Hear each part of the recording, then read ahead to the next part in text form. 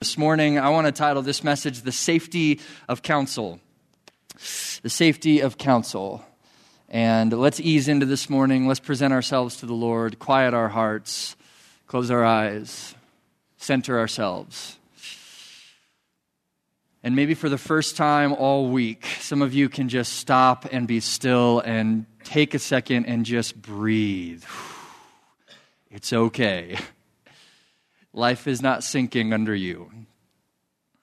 The Lord, the giver of life, Abba, Father, is with us and has promised to provide for the birds of the air and the grass of the fields. And Jesus says, how much more will your heavenly Father provide for you? So center us this morning, we ask, Father, as we sit in stillness for a quick moment. Would you orient and align our lives into that reality that you are Abba, you are provider, you are the giver of life and provision. Let's be still for a moment.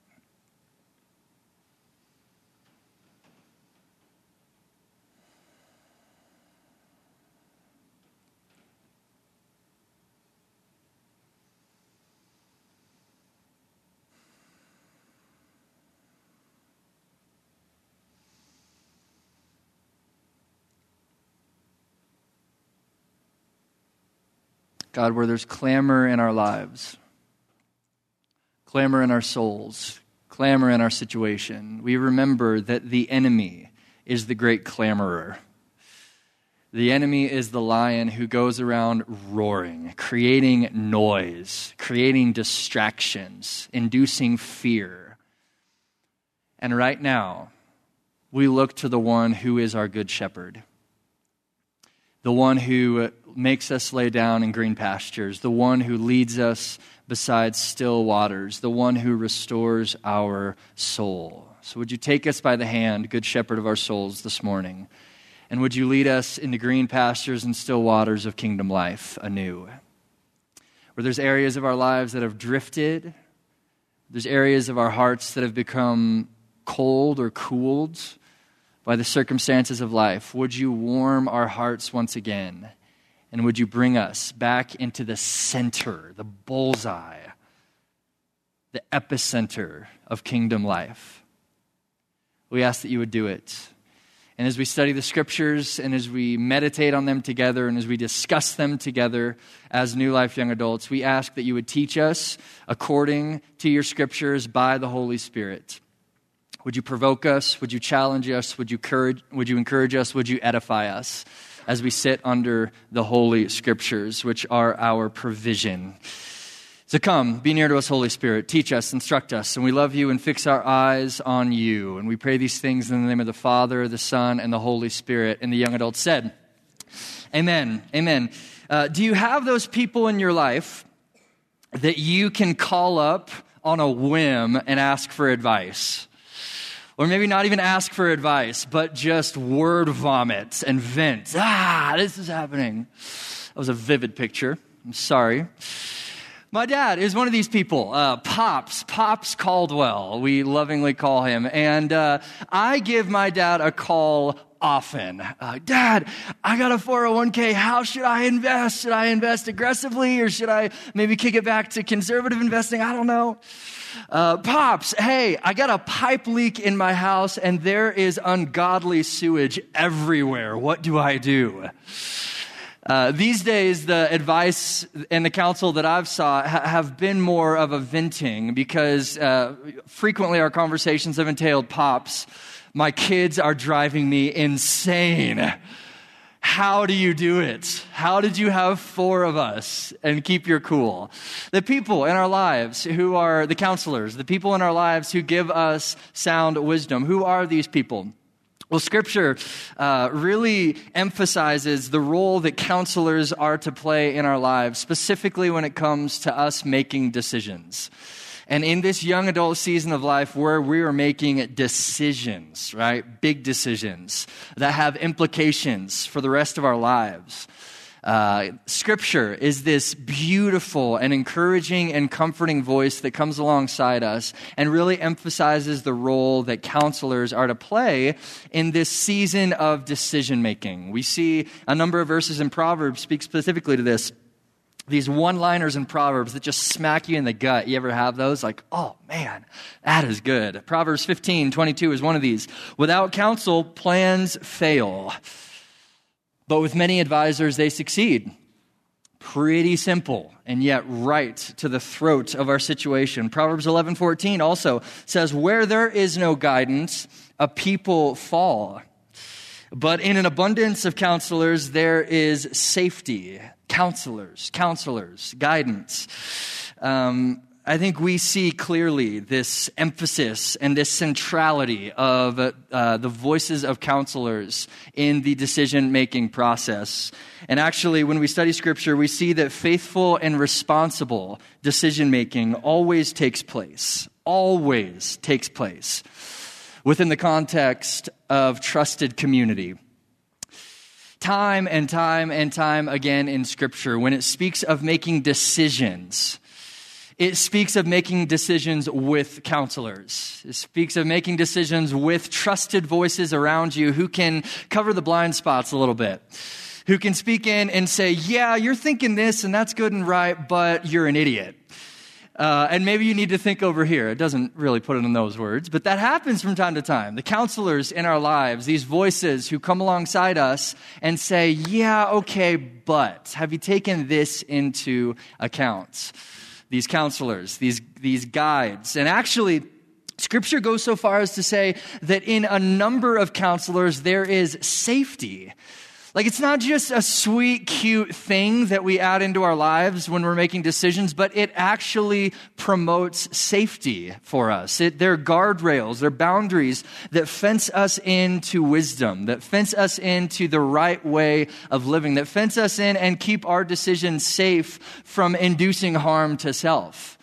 That in a multitude of counselors, there is safety, this herald of Scripture at large that treats counselors and the counsel thereof as the guardrails of our Christian faith. And so I just want to hit pause and talk about that for a little bit.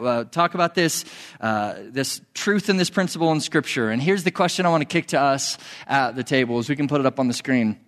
It's this: why do you think leaning on the counsel of others is so important in the process of decision making? Why would the Bible go to great lengths to emphasize this component of the Christian life? Why is this so important? Go ahead, talk about it at your tables, and we'll pick this up in a few minutes. Muchest of loveth, go. Okay, you can go ahead and wrap up those conversations. The point of discussion.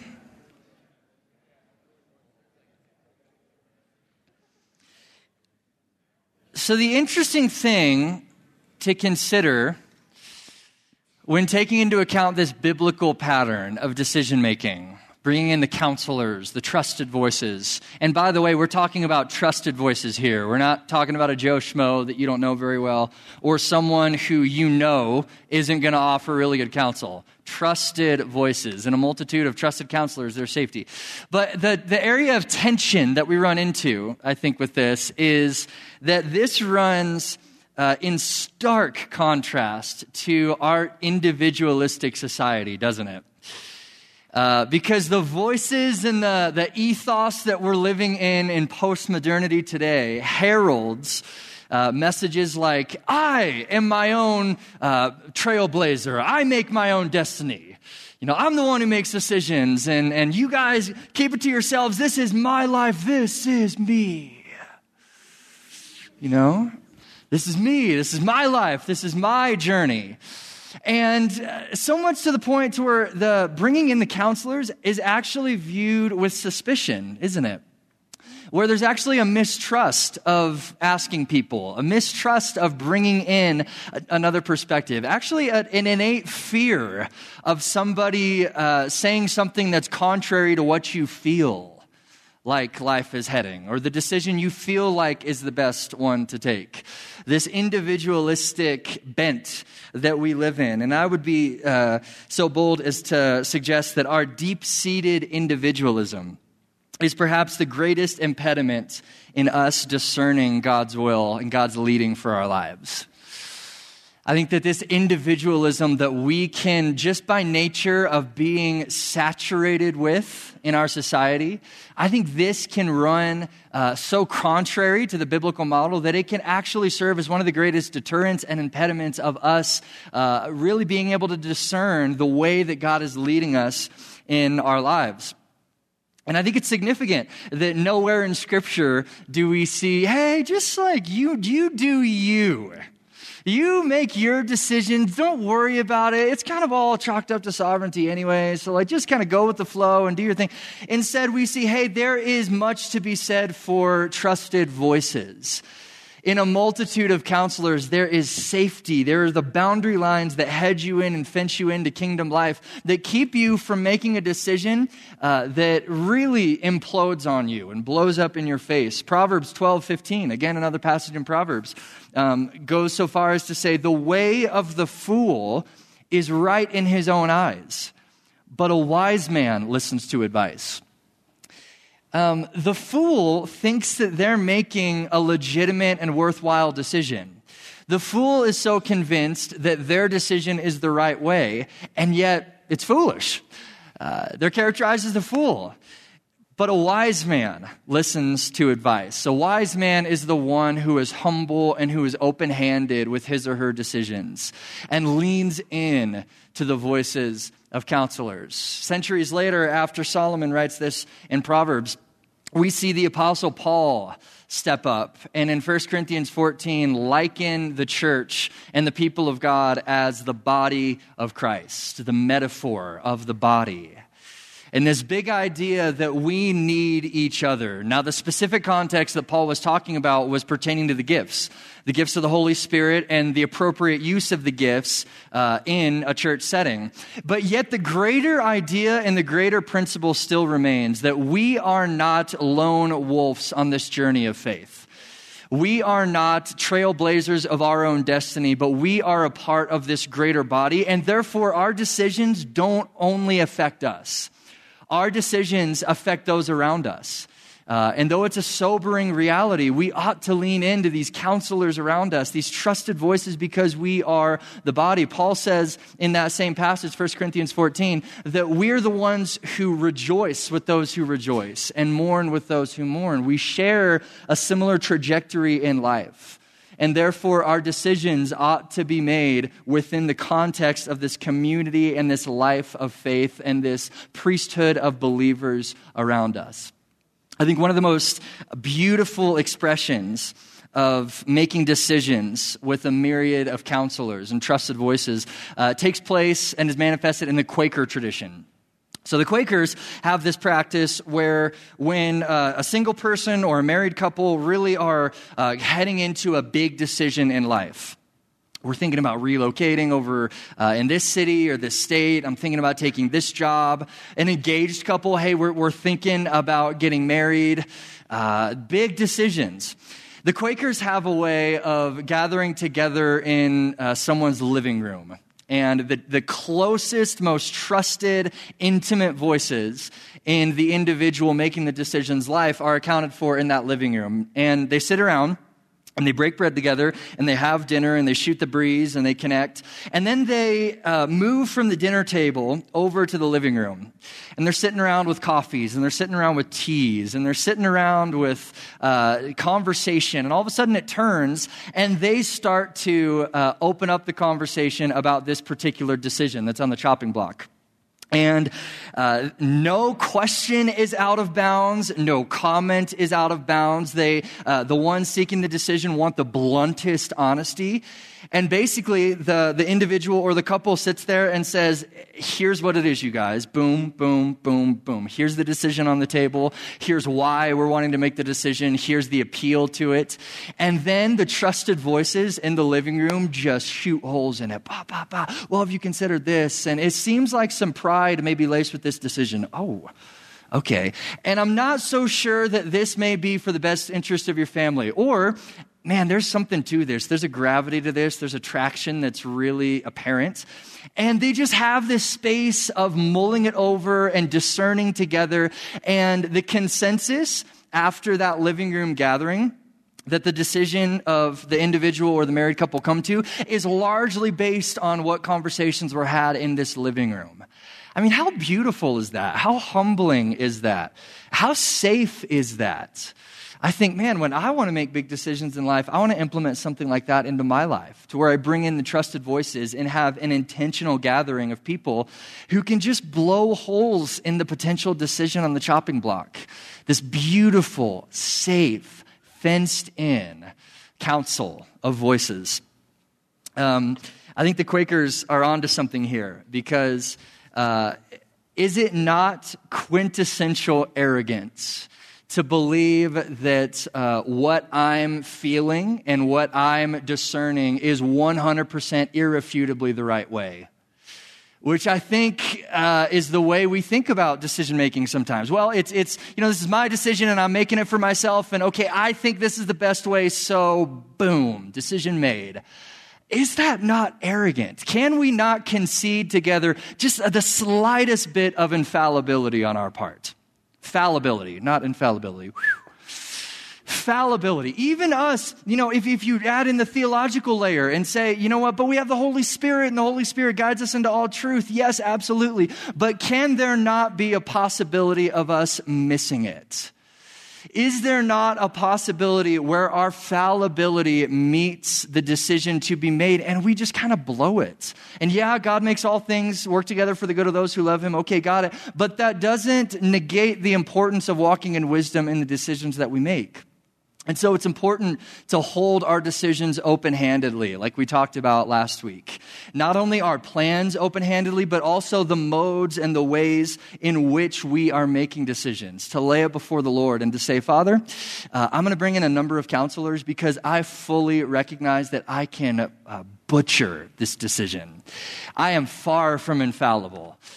This decision could hit the ground very quickly if I'm not careful, trusting in the multitude of counselors. And when we do this, we're walking in the wisdom that Solomon in the Proverbs beckons us into. We walk in wisdom, we walk in discernment, we walk wisely.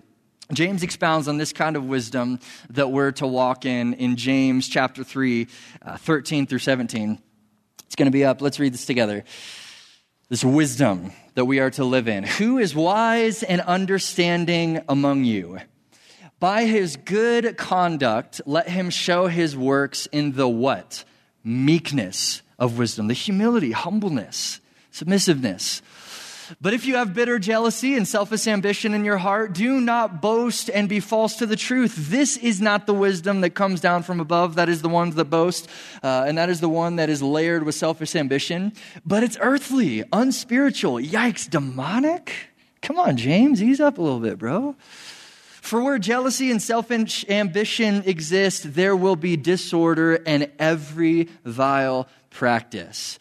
But the wisdom from above is first pure, then peaceable, gentle, open to reason, full of mercy and good fruits, impartial and sincere. Let's leave that passage up because James is characterizing the nature of wisdom and the wisdom that we are called into as the people of God. And he really builds in a number of layers of what wisdom looks like. It's meek, right? It's meek, it's humble, it's pure, and it's peaceable, it's gentle. But then he gets to this phrase, it's open to reason. And this is an incredibly significant phrase because the NIV translates it submissive.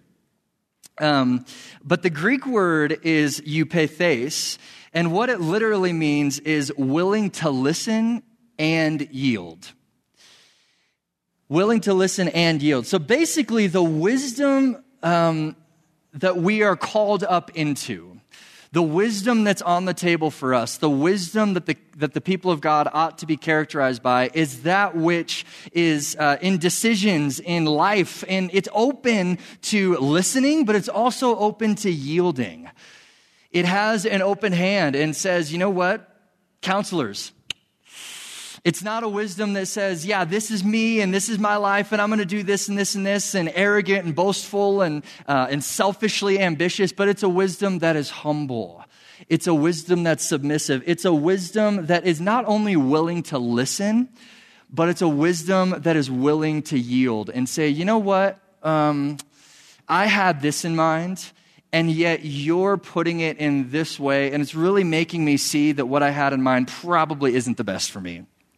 Or I'm actually sensing and discerning with you that the Holy Spirit might just be in this. And there might just be a reordering of my decisions. The willingness to listen and have an open ear, but the willingness ultimately, when the rubber meets the road, to yield and to say, okay, yeah, you know what? I lay that on the altar. Those were selfish ambitions. This was something that had a little too much of me in it. Eupeithes, willing to listen and yield. And this is one of the key qualities and characteristics of wisdom that James exposits, of the wisdom that we are beckoned into. And when I read that, man, I wonder, for me and for us, when was the last time when I was making a decision, when we were making a decision, that I'll just say we were open with it? Where we were not only open to listening, okay, yeah, great, that's some great advice, thanks, bro, but willing to yield, willing to hit the brakes, not going into a conversation with some trusted advisors or counselors and checking the box and saying, yeah, this is a good thing to do, but I really already know the decision I'm going to make, so this is kind of a formality.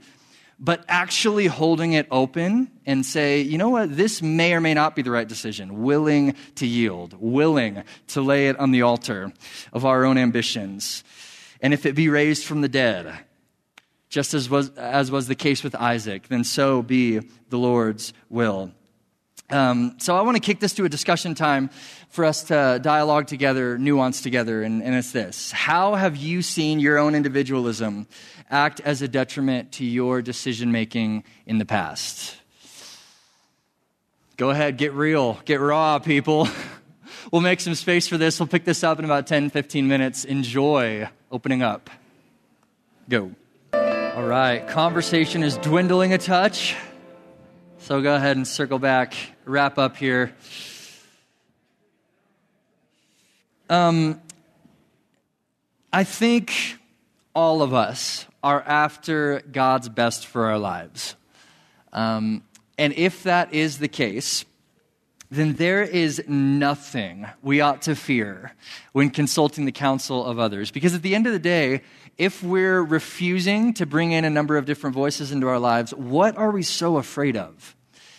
Because if the Lord is indeed leading, whether we perceive it or not, leading us into a specific decision that needs to be made, then will it not pass the scrutiny of others? Maybe 100% of the time, depending on the voices, maybe not. But the vast majority of the time, I think if we really have a tender and pliable heart to walk in the Lord's ways and to make the right decision, and we're bringing in counselors, then it's going to pass the scrutiny test. People will allow us to really get some clarity of how the Holy Spirit is directing our steps. And so I think the final question, maybe the greatest question, practically speaking, is who do you have in your life who you can seek counsel from? Who is right in front of you, who you can call up, who you can go get coffee with, who you can bring into your living room and go Quaker style with it and say, here's where it is. I'll cook the dinner. You bring the proverbial shotgun and blow holes in my decision. Here you go. Who are those people? Family, friends, mentors, pastors, leaders. I think the invitation, when we look at the biblical model of decision-making, and when we look at this invitation into wisdom to make healthy, discerning decisions, is to consult who is around me right now. Because those are the ones, the trusted voices, who, again, draw the fence line around our soul and our situation. Who then, by, getting advice and gleaning advice from, will draw out the unhealthy things of our souls that may be interwoven and muddied into the decision that we're making, or pinpoint, hey, you know what, consider this, these counselors. And I think when we do, we walk in wisdom. And here's the kicker, is that often in those settings, quite often, in those settings, we see the Holy Spirit order our steps. And we begin to discern, oh, wait a minute. The Holy Spirit actually is involved in this direction, this trajectory of my life. Instead of putting ourselves in a corner and going lone wolf on it, allowing the counselors to speak in really is the shape and substance of the Holy Spirit's activity and guiding and direction on our lives. And so then we live and we walk in wisdom. We live and we walk in safety, and we consult the counselors and make wise and godly and discerning decisions the way that Scripture beckons us and invites us and challenges us to make. Amen? Let's stand. And Lord, we ask that you would make it so. Would we be the people who are marked as those who lean in to godly counsel? Would you make us those who chuck our own individualism at the door and who come open-handed with our plans, open-handed with our dreams, open-handed with our aspirations, and open-handed with our decision-making, and allow the trusted and safe voices in our lives to speak wisdom and counsel into it. And I pray that as we do this, we would, in fact, live in the safety of the boundary line of decisions. That even in that, your Holy Spirit would make it very clear that you are directing us and ordering our steps in this context of gleaning the counsel of others. Lord, make it so. Would you continue to lead us and provoke us into deeper levels of kingdom life this week? And I ask that as we go, may we be salt, may we be light, may we be the sweet-smelling fragrance of Jesus Christ. And I pray that over you, young adults, us, young adults, that we would be the fragrance of Christ in the city, we'd be the fragrance of Christ on our college campuses, we'd be the fragrance of Christ in our workplace, and we would emit the sweet-smelling aroma of salvation and love and grace and hope and joy that can be only found in the finished work of the cross and through Jesus Christ. We pray that you would do this, Father, Son, and Holy Spirit. And everybody said, amen. Amen.